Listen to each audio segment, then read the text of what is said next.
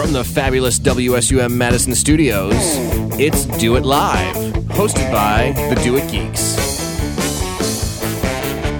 Don't open that email! Would you believe that they made an opera about fishing? Well, they did. So today we're talking about fishing and security. Joining us in the studio from Do It Security, Monica Bush and Jeff Savoy. Along with our regular geeks, Teresa Saldana and Andy Mushletzky.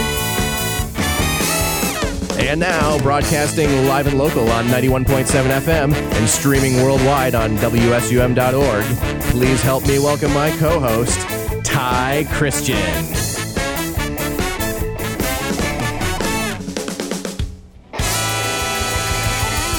It's hot outside. It's a Thursday. And it's time to talk some tech here on Do It Live. Do you know what happens, Ty, when it gets really hot at Do It? What happens when it gets really all the hot servers get really hot, and then all the humans have to sweat. The humans must sweat. I know. Except those lucky people down on the platform. They've Yeah. got their own True. cooling system. Oh, those people. Oh, Well, this is Do It Live, the most connected radio show on the planet. Check us out online, doit.wisc.edu/radio. You can give us a call, 608-AOK-WSUM. That's 608-265-9786. You can email us, of course, because we're tech people. We got the emails. That is radio@doit.wisc.edu, radio@doit.wisc.edu, or as some people call it, a Jew. edu. Yeah, whiskmail, whiskadoo, or do Whiskadoo. whiskadoo. Yep. So email us radio@doit.wisc.edu, or give us a call during the program. We got a wonderful, hot, humid, exciting program today because it is very, very hot outside. We even have a fan running here in the I studio. don't know if Hopefully you can't hear it. I don't know if you can hear the little background hum. It's that would be our studio fan keeping us cool. Luckily, the area in which we're at here has a lot of nice windows. We got a lot of light, and maybe it makes it feel cooler. Maybe not. I don't know how the light would make us feel cooler.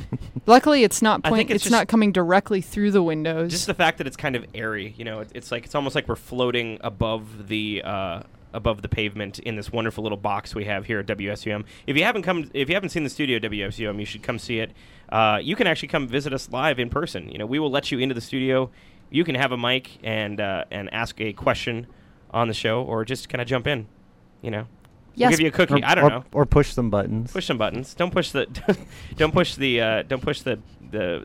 push us off air button though. That would be terrible. That would be terrible. Yeah. Who'd want to do that? Terrible people. So hey, we've got a wonderful show today about security and about, as was alluded to in the intro, about a fishing opera. We're not kidding. We are not kidding. Classically trained. Thanks, folks. Anyway. Never had one lesson. Never had one lesson. In with us in the studio today, Jeff Savoy and Monica Bush. How's it going, guys? Great. Great, thank you. All right. They're excited to be here. We are excited to be here. Let's start off the show the way that the show starts off in the show that it is of the news. Two-time Tony Award winner Teresa Saldana tap dances her way into the news. I think you're confusing me with Sandy. Sandy knows how to tap dance. I don't. Aren't you Sandy's protege? The Apprentice. No. Okay.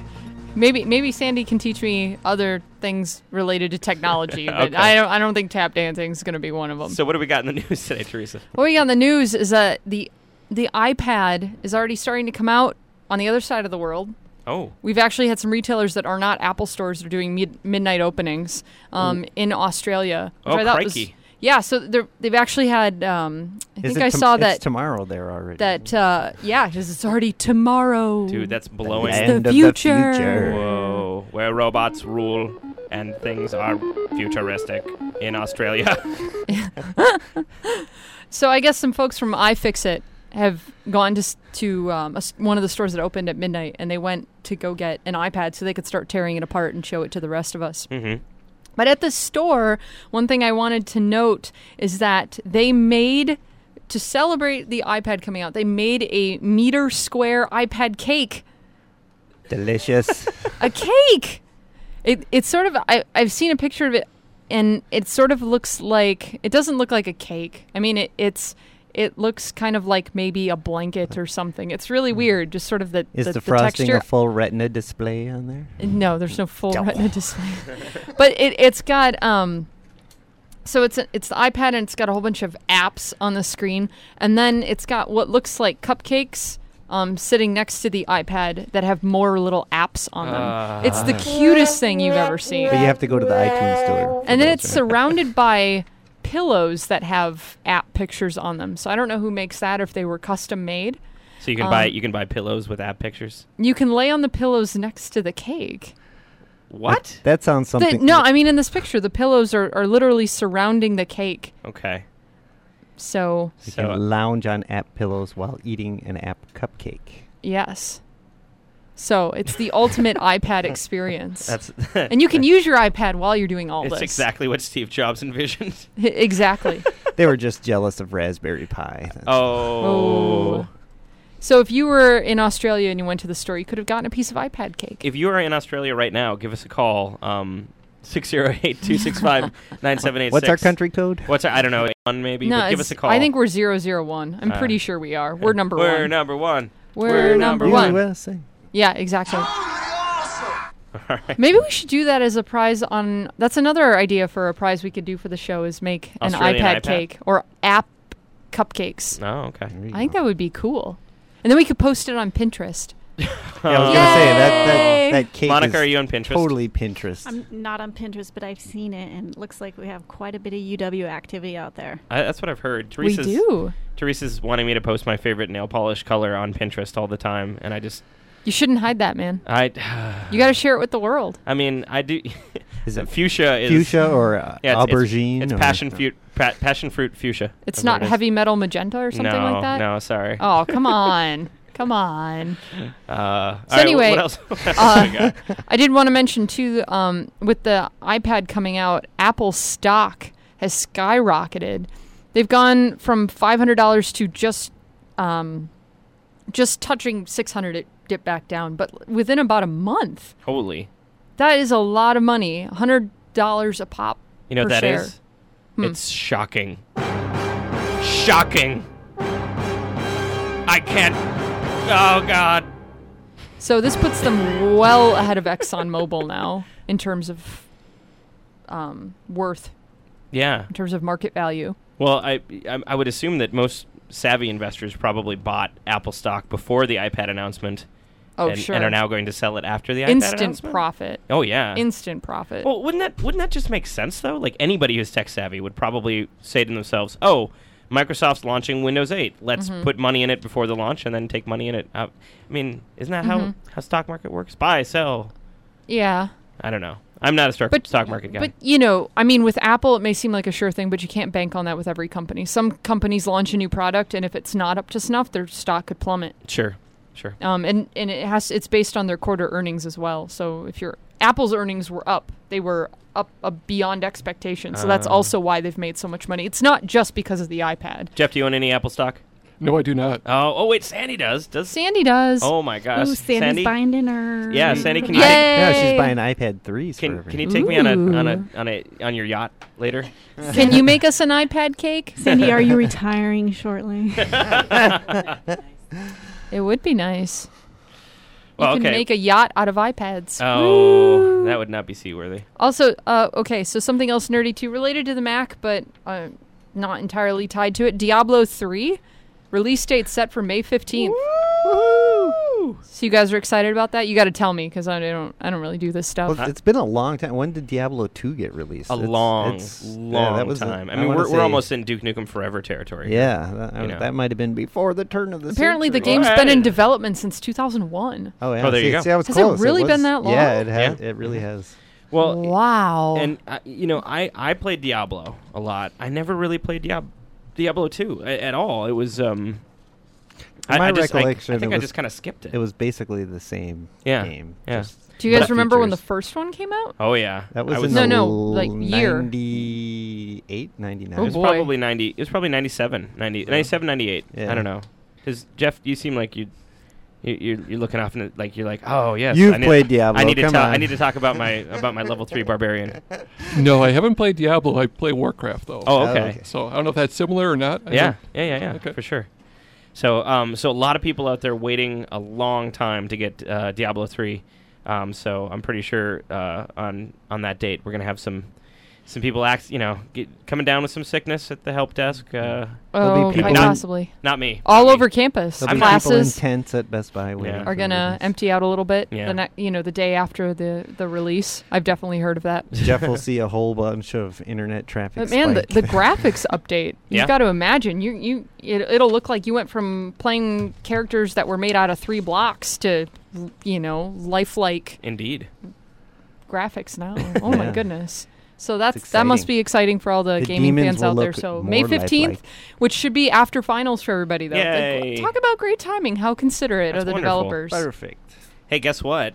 I have a little What? news story. Ooh. AOL kills off AOL Instant Messenger. AIM. Dun dun Dun dun dun. But you said it's not dead yet though. It's not dead. It's, It's not dead it's on its way. So- Tell us what's going So here's on. the deal. Yesterday, AOL slashed 40 employees from its West Coast office, and that was the chat client's entire development staff. They had 40 people on that? Yeah. So basically, AOL will no longer be doing any development for AOL Instant Messenger for AIM. So if you guys are using AIM, time to switch over to GChat. That's all I'm saying. Do you suggest an easy way to do that? Well, GChat actually, GChat is Google Chat, by the way. GChat lets you hook up your AOL Instant Messenger account to the GChat so that people will show up in GChat, whether they're in AIM or whether they're in Google Chat or anything. So you can actually just go into Google, go into your account, and set that up. So that just integrates all your chat. All your chat people together. Accounts Here's the into deal, one. though. Once AOL actually, I mean, this is probably way in the future, but once AIM actually finally kicks the bucket for real, for good, forever, anyone who has not actually moved over to Google Chat, they're going to be gone. So this is kind of like a temporary stopgap type of fix. You can see your AIM people in Google Chat right now, but you can't save them.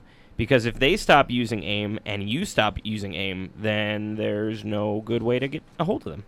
So basically, encourage all your friends to start using GChat or something a little more robust, like maybe MSN Messenger or... So go easy when you break the news to Grandma. Yeah. When she thought she was all cool and hip and got on AIM all those years ago. Oh, dude, my grandma is on AIM. She's got 3 screen names. 3. Yeah, because she Wow. forgot the first 2's password. Oh, that's nice. Yeah, no, she seriously does. And I just moved her over to GChat, and she still uses AIM, time and again. But here's the weird thing. She also has been using Facebook chat in place of email accidentally. Because I got her to use GChat for a while, and then she was on Facebook all the time, and Facebook started up their new chat thing, right? And so she sees my name in the right-hand corner of the screen with a little green button on it. She just clicks that and starts typing me a message whenever she wants to chat me. And, so I don't know if I've done more harm than good by moving her over to the chat, but my grandma is the most connected grandma out there, by the way. We did have her on the program. At least she's not searching things in the status update. Oh, yeah, that's true. That's true. Yeah, don't try to do your Google searches in your status update box on Facebook. Guaranteed You don't someone want will that. make fun of you and And it's going to be followed up Post by, it oh on God, how Reddit. do I delete this? Or, depending on what you type, people might think you're really cool. I don't know. Mhm. Wow, look at that. Depends look on at what that you're status searching update. for. It's so abstract. I don't get what it means. How to post nail polish to Pinterest. Oh no, that was Facebook. where to buy chicken casserole supplies. Oh, boy. So Andy, you had some bit of news, didn't you? Yeah, Andy, what's up? What's going on? So I think I do. One of the interesting things that I saw recently is that so we've talked about DNS service here on the show before, and so Google is doing an interesting thing, and they're changing the way their browser, Google Chrome, if you're using Google Chrome, will access DNS. It will no longer go to a public DNS server. It will go just to Google's DNS server and reroute traffic. And So- the user will have no way of resetting that. So in layman's terms, like for people out there who don't know what DNS is, can you break that down? So, yeah, DNS changes. The actual web addresses for websites are a numeric sequence. So when you Yes. type in facebook.com, it's actually going to like 125.74.8.42. Yeah, so basically Or you have something. you have names like facebook.com because, well, I assume this is why this was done, is because it's a lot easier for people to remember something like Facebook in place of typing in Right. Facebook's IP address. But if you do happen to know it, it's useful when Yeah. your DNS server isn't working right. Remembering the IP addresses would be like remembering Phone numbers. 16 digits of pi. It would be going like out there. remembering everybody's phone number. Right. Yeah, you but know. even more so because phone numbers are like 7 digits and Yeah. these are like much more.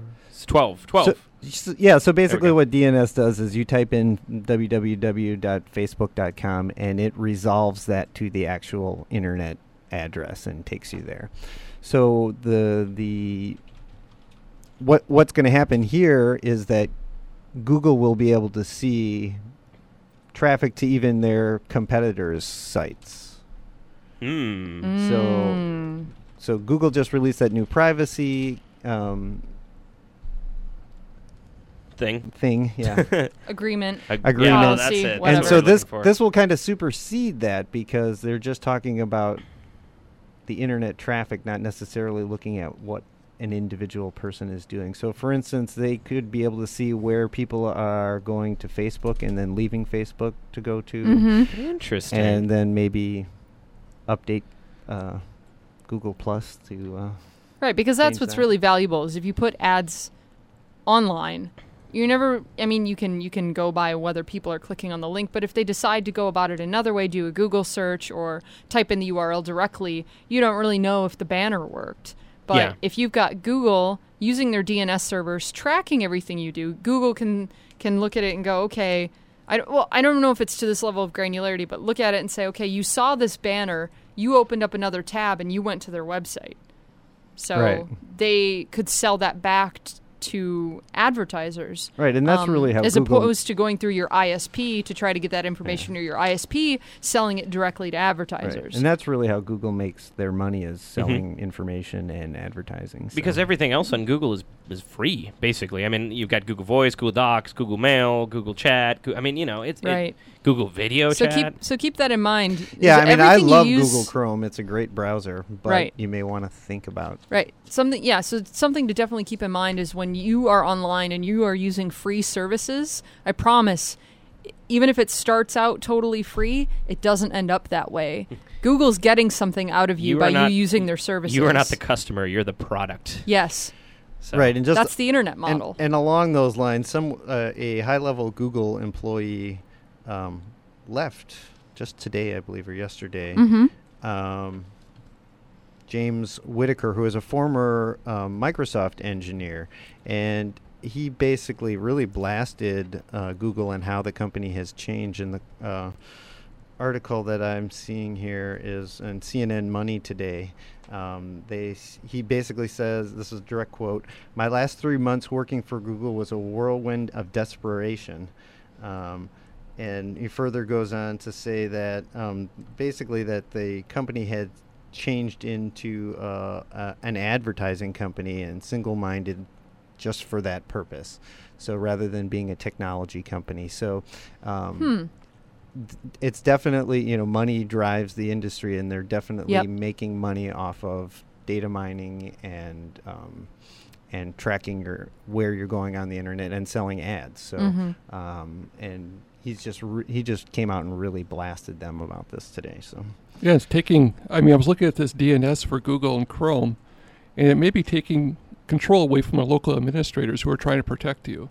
For Right. example, if I know there's a hostile domain right now, let's say it's bad.com, right, and you I can block make it that. resolved. I can resolve it to 127.0.0.1, so I can resolve it back to a local machine. So if you browse there, you'll never get there. Right. But if Chrome comes along in my environment and they go to bad.com, they're not using my DNS servers anymore. They're using Google's DNS servers. Right. I can't change their DNS servers. Right, and that was something also about this is the end user won't be able to change what DNS server they're using either if you're using Google Chrome. So Kind of that's scary. Yeah. Yeah. So yeah, when you're on campus, you're using our DNS servers. Correct.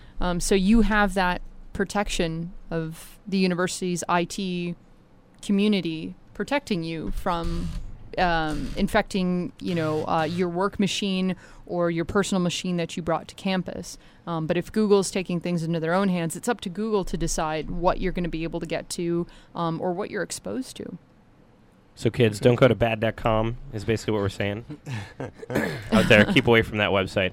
All right, well, we're going to take a little quick commercial break here, and we'll be right back with more Do It Live. We're going to talk about the fishing opera. We're going to talk about security. We got so many things to talk about, it's going to make your head spin. So keep it tuned here at WSUM 91.7 FM Madison. We'll be right back with more Do It Live.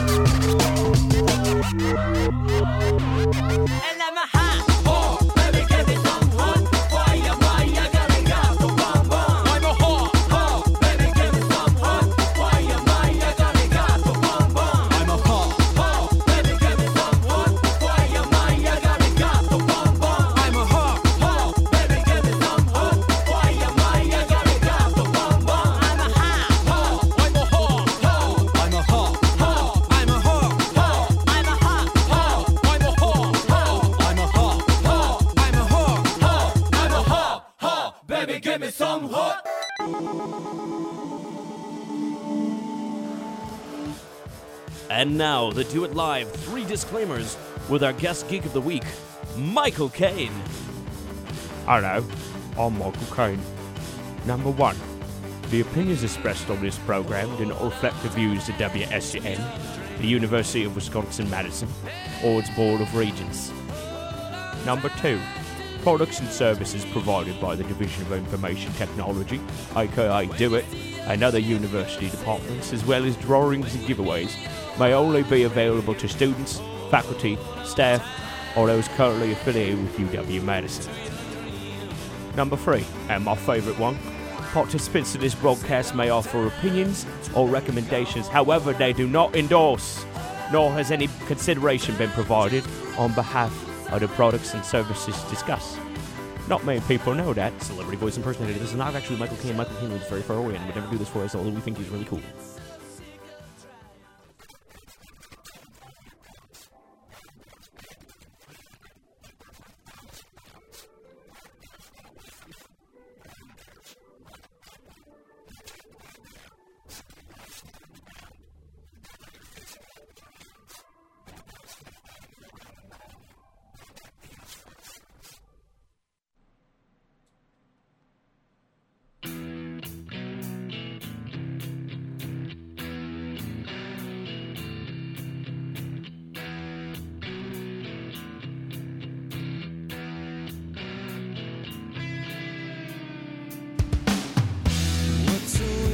And we're back with more Do It Live. Check us out online, doit.wis.edu/radio. radio@doit.wis.edu is our email address. And our phone number, 608-265-9786. Check out our podcasts online. Go to iTunes and type in Do It and go to the podcast section. And hey, you'll find us. Or, you type Do It Live too. Anything will work. So today, so I should say, subscribe to the podcast. Do it. It'll make me happy. It'll make Teresa happy. Teresa's sitting in the corner right now, frowning because you are not subscribed to our podcast. Please make her happy. Don't you want to make Teresa happy? Subscribe to our podcast. Pretty please. Apparently, we have like an '80s cartoon, something in the corner. Also, that was probably it. All right. Or something. All right. Well, today we are talking about the gentleman's sport of opera, of course, a wonderful opera that was made about fishing, which is uncommon in these parts. So, because somebody's got to help me out of this British accent. I'm stuck. So, of course, we're talking about fishing. Fishing. Not for fish. Right. Not like gone fishing. No. Not fishing with an F, but fishing with a PH. Oh, that's like back in the 90s. Like when you say with something, like someone fat. was fat. They were fat with a PH. PH. So we've got our wonderful guest today, Jeff Savoy, and Monica here is in. I just spaced on your last name. I'm sorry. It's so easy. It's such an easy last name. Monica Bush. Bush. That's terrible. Yeah. I have a very terrible name memory. So Monica Bush, Jeff Savoy, in with us today to talk about fishing and about this opera. So Monica, tell us about the opera. So Jerry Huey created an opera called Wired for Love. It was a comic opera love story. It was based on a true story of a Nigerian who is sending Nigeria 419 requests or scams. Uh-huh. And poses his avatar is a Zimbabwean farmer requesting money, and exchange for the money he's going to unlock some inheritance of sorts and would share in the wealth of this, but he just needed the seed money. Yeah. I think I got an email like that. Mine was from a prince, though, and it was totally real. Like, I'm talking to him right now. He's a nice guy. Yeah, and a person that responding to his fish attempt, his scam, is a British guy who understands that he gets a sense that it's a scam, and so he creates an avatar. So he's trying to scam the scammer, right? Yeah, he's trying to scam the scammer and creates an avatar of a Las Vegas night girl who has a snake show. Ooh. This is getting exciting. Yeah. So Jerry had some seminars before the shows on, how to protect your identity and how to be careful about phishing. And I did a seminar on how to protect your identity because the number one complaint category, according to the Federal Trade Commission, is identity theft. Mm-hmm. And in Wisconsin, it's credit card identity theft. Really? Yeah, the theft categories are government benefits fraud, so people stealing, Social Security, credit card fraud, phone and utilities fraud, employment fraud, and bank and loan fraud. But in Wisconsin, it's credit card fraud, and it's basically somebody who's trying to impersonate you. Sure. And steal some money and steal something, get a hold of, open up a credit card in your name, or take your credit card number and use it for things that they want. And the largest category of people that it impacts is age range of 30 to 49. Oh, okay. So, because those are people with credit cards. People more apt to buy stuff online. Yeah. 29 and under is the next big category of people. And the fastest growing category is people under 18. Really? Yeah. Under 18. Interesting. Yeah. For identity theft. It's people are starting to steal children's Social Security numbers for medical benefits. I was just going to ask, do those people have credit cards? I didn't think No, you it's could. just for identity theft in general. Oh, okay. So Interesting. yeah, so So can you give us a little bit more of the plot of the opera? Have you seen it? Have you? Yeah, I saw it. It was wonderful. Jerry had a whole cast of people who really can perform opera, and the farmer and the avatar of the farmer, and then the avatar of the Vegas showgirl. Through the opera, throughout their correspondence, fall in love, but are continuously battling to try to get money from each other. So there's a lot of contention. Oh, that's great. That actually sounds fairly entertaining. Yeah. Like, just as a story outside of the fishing. So the primary opera pieces, it was all in English, of course, were the emails. And That's odd. So they sang the emails to each other. some of them, yes. So the cast that they have up singing are these actual representations of the avatars? Yeah, the then? avatars. Oh, that's awesome. That is really cool. was so great. where is it? Is it still going on? And where can No, people? it was a one-time thing in January. So Okay. Can you already tell us what past happened at the end then? Yeah, because people are not going to go see it. So it gets a little sci-fi, and at the end, the Ooh. avatars somehow become present and meet and run off in the sunset together. Oh, Some virtual environment. That's great. And no one got any money out of anybody? No. Okay. Maybe they fell in love and pooled their money together. Well, at least the avatars found happiness. They The became- avatars found happiness. They became one giant, scam family. It's Aw. this reminds me of. I don't know if you guys have ever read this, but this reminds me of a scam baiter, or 419 eaters. They call themselves scam baiters or 419 eaters. That put together probably the most elaborate and amazing scam bait I've ever seen in my entire life.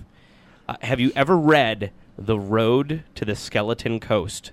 No. No. Oh my gosh. Everyone out there right now, stop what you're doing, drop whatever you're doing, and go to Google. Type in The Road to the Skeleton Coast. It's a long read, but it is the most amazing scam bait ever. I'm going to kind of try to summarize it here real quick.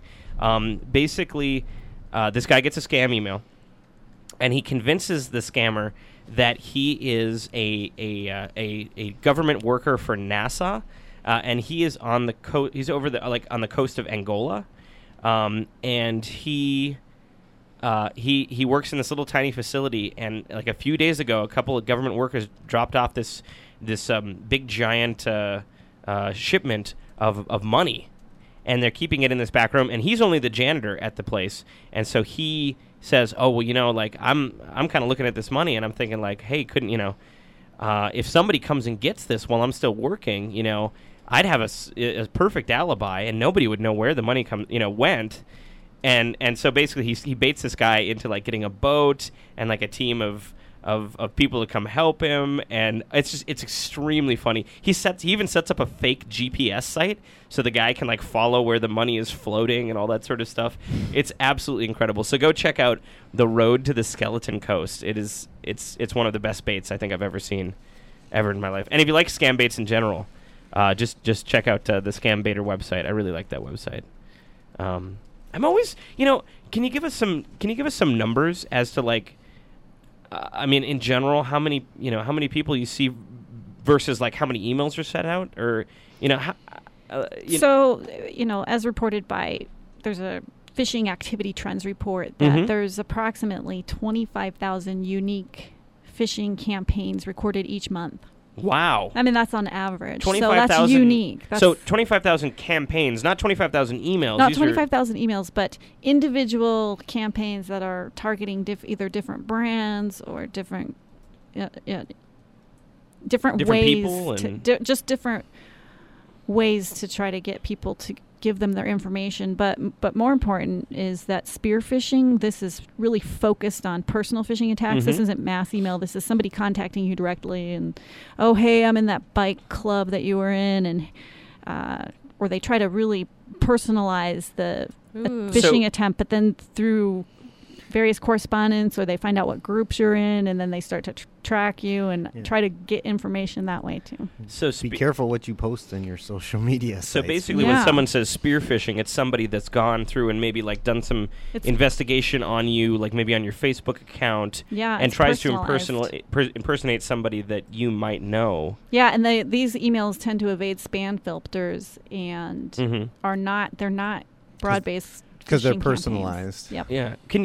I guess I've heard a few examples. Do you have any like sort of tried and true spear phishing kind of things that a person could look out for if they think they might be the victim of spear phishing? I don't have any examples that I've been able to really look at from the university's perspective. Okay. Jeff, have you seen any spear phishing examples that you could share, or like anything you could specifically state people to watch out for in general?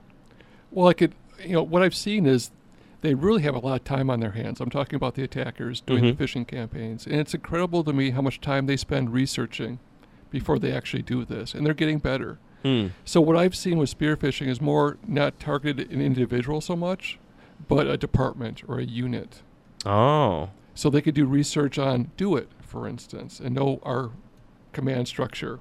And they may compose an email targeting DoIT people, or the medical school, or something like that. So we have seen that. Interesting. Wow.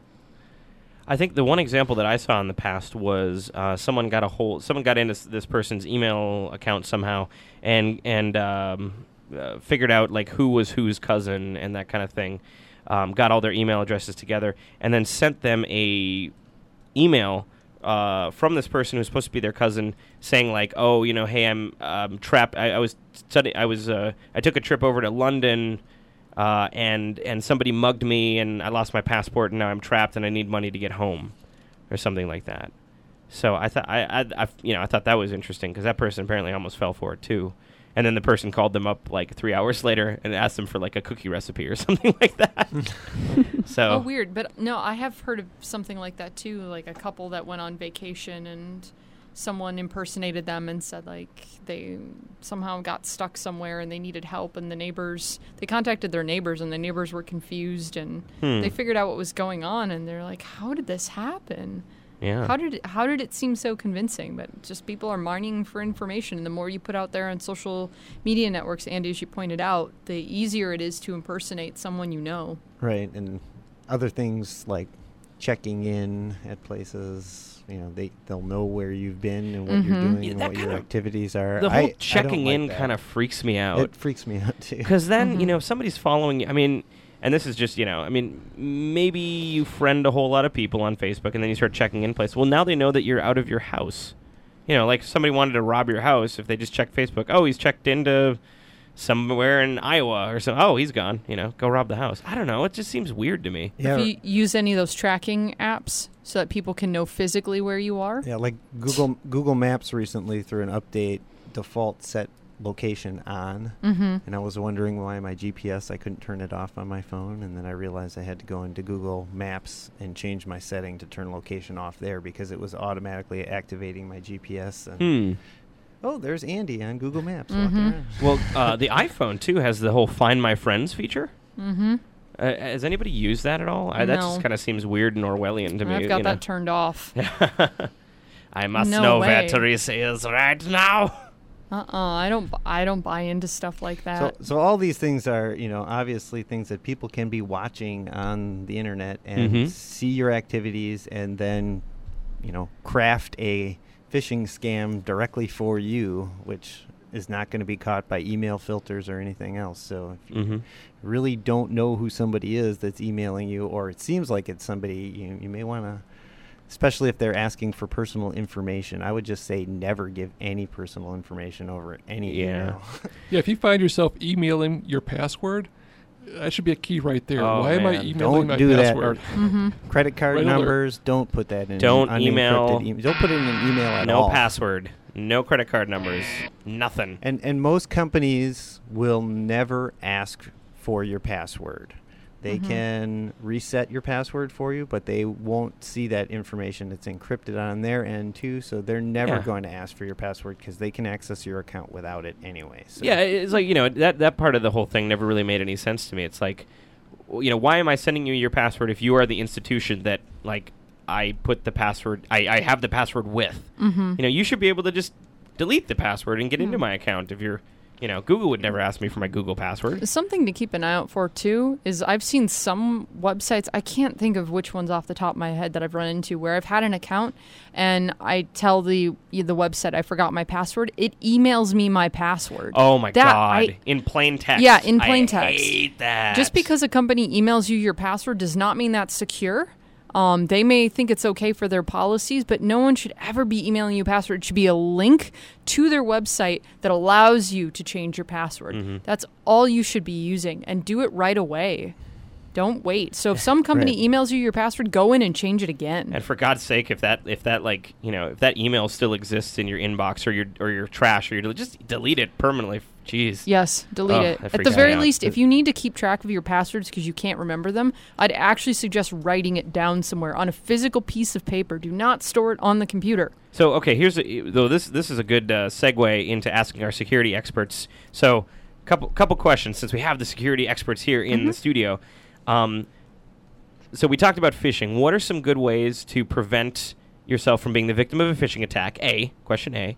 And then my second part of the second question, breaking it down into two, is what are some good ways to for managing passwords, for keeping unique passwords on each site so that you don't use catlove85 ! For every single Right, and that's another password. Geez, I gave my password over the air again. Sweet. Dang it. Ty, you got to stop Logging doing into that. your Facebook right now. No. So some of the things for phishing has become very good. It used to be, things in all caps. There's a lot of spelling mistakes, grammatical errors. That's great. Those are still out there. But they've become so sophisticated that we've seen phishing attempts that are so beautiful that even the most, intelligent of individuals could potentially fall for it. So you're really looking for anything that's requesting personally identifiable information in the email or clicking on links in an email from an individual you're not aware of who they are, an organization you're not sure. You should type that link in directly because sometimes the links will go to a place that it's not really going. The link, the text for the link doesn't have to be where the actual hypertext goes. That's correct. So you can actually look at the source on the email too and see where it's going. But a fail-safe is typing that into your browser directly and not clicking on the link in your email. Yeah, and you want to just pay attention what you're clicking on from your email, and were you expecting that email? Is this just an ad? Are you enticed by, say, it's something that interests you, like a biking club, or that's kind of goes along with this or is it your department head? Why are they emailing you? Is it Sure. is it coming from a trusted source? And often you look for, whether the email's been signed. We have digital IDs at the university that are freely available for signing emails. If you see emails from mass entities like the registrar's, it should be a signed email. In addition, if they're, you want to check the links you go to make sure that they make sense, that that's where you wanted to go, and that those links are using secure protocol, the HTTPS. Okay. Any other suggestions, Jeff? I was going to say, it's good timing because we just had an attack last week where they emailed a lot of our faculty and our students a link, and the place that you went to wasn't signed. So if you went there, it looked like our login page. But it actually was the certificate wasn't our certificate, and it wasn't even HTTPS. It was just HTTP. Oh, okay. So that's another thing to look at. If it doesn't say HTTPS in the URL, don't put any information in there. Probably S stands for secure, kids. So if you do not see S, get the S out of there. Yep. And in general, don't divulge your personal information to anybody unless there is a real need to get some kind of business transaction accomplished, like taxes. There's instances where you need to tell somebody your personal information, but they're rare. Yeah, so just don't, if you're not expecting the email, don't respond to it. Or if you think it's from your bank, why not email your bank directly? Do a secure message through the website. I know my bank does that. Or just call them. Call your bank. Or call and just say, hey, I got this email and this is what it says. What do you think? And if they say, yes, it's ours, great. But, if it's not, or if there's something about the link they sent you and it says there's a certificate that's out of date or it's not valid, tell them that. Sometimes companies don't even have their, I wouldn't say your bank. Your bank's least likely to not have things up to date. But sometimes companies just, their certificates aren't up to date. And you never know. I had one instance where my bank was didn't have a certificate signed up to date, and I was like, "What is this?" Yep. So I called them up, and they're like, "Oh, shoot!" They fixed it. But hey, I want to move on to so now that we've done the phishing and all that sort of stuff, there's a new security policy out there for or maybe not new, but kind of a new workflow for copyright infringement. Is that right? That's correct. Okay. Jeff, can you tell us a little bit about what the university is doing for copyright infringement for when people are downloading illegal things on our network? Sure. So what has happened is that in the past, when we received notifications from the content holders, we would follow up on that and send them a warning letter. So we would find out who it was that was allegedly sharing music or movies, and we'd send them a notification letter, just pass the notification letter on to them.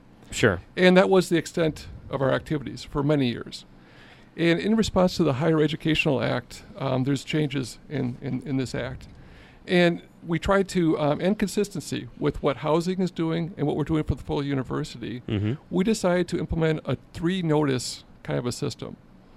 So the first time we receive a complaint, that'll be kind of your first notice, and we'll send you a warning letter saying that we received this, and here's what we received. The second time we receive a report, it'll be, the second notice. And at that point, what we're going to do is we're going to remove your network access, both from housing, if appropriate, and WISC wireless. So both those will be removed. And to restore that access, you'll need to come into the help desk typically and have your peer-to-peer software removed, check for malware, things like that. You also have to pass a quiz. So we're going to have a quiz on copyright, and you'll have to pass that quiz. Once both those things are done, we'll restore your access. Okay. Now, if it happens again, the third time. So third time's the charm, right? Yeah. We set up a new jail cell downstairs in the tech room. No. And that jail cell has no air conditioning. And it's got a treadmill, and you've got to run the servers with it. Just kidding. Yes, the jail cell is called the Dean of Students office. Oh, that's the worst type of jail cell. So on third notice, your network access is again removed. And then we open an official report to the Dean of Students office, which is handled like any other Dean of Students office investigation. They will call the student in and do an interview and then proceed on what to do next. So tantamount to getting caught cheating on a test or something, basically. Effectively. Any disciplinary action that they would take normally, this is the same thing, same process. So can you give us? Do you know any numbers of like how many first strikes or first offense, second offense? Sure. Kind of.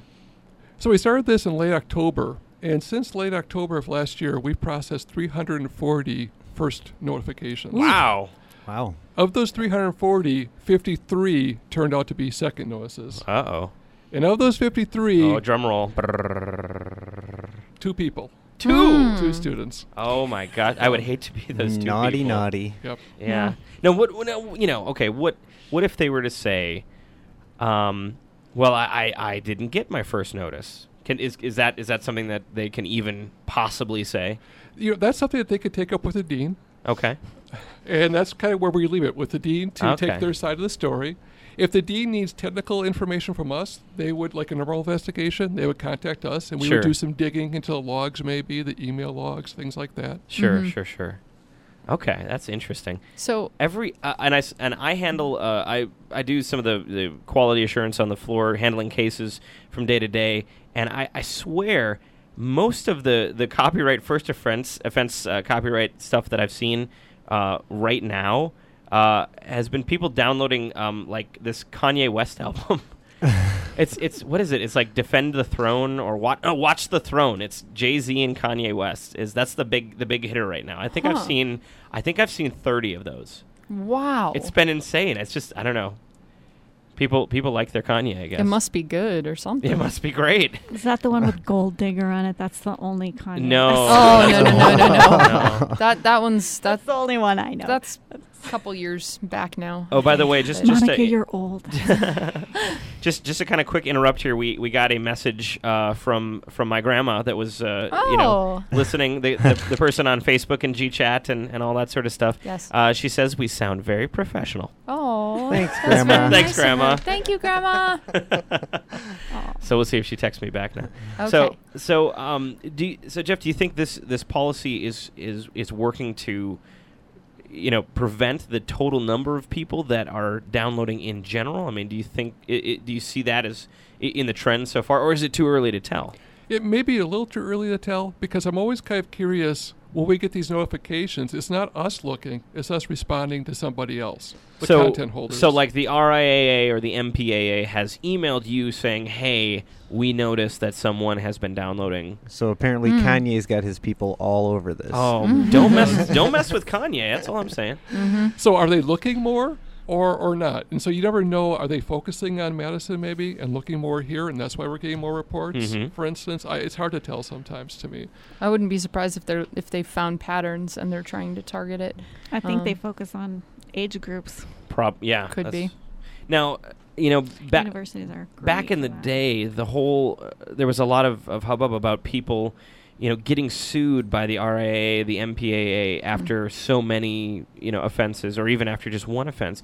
Is there any rhyme or reason nowadays to, the number of offenses that you get before you are possibly sued, or you are, or something like that, or does that just not happen anymore?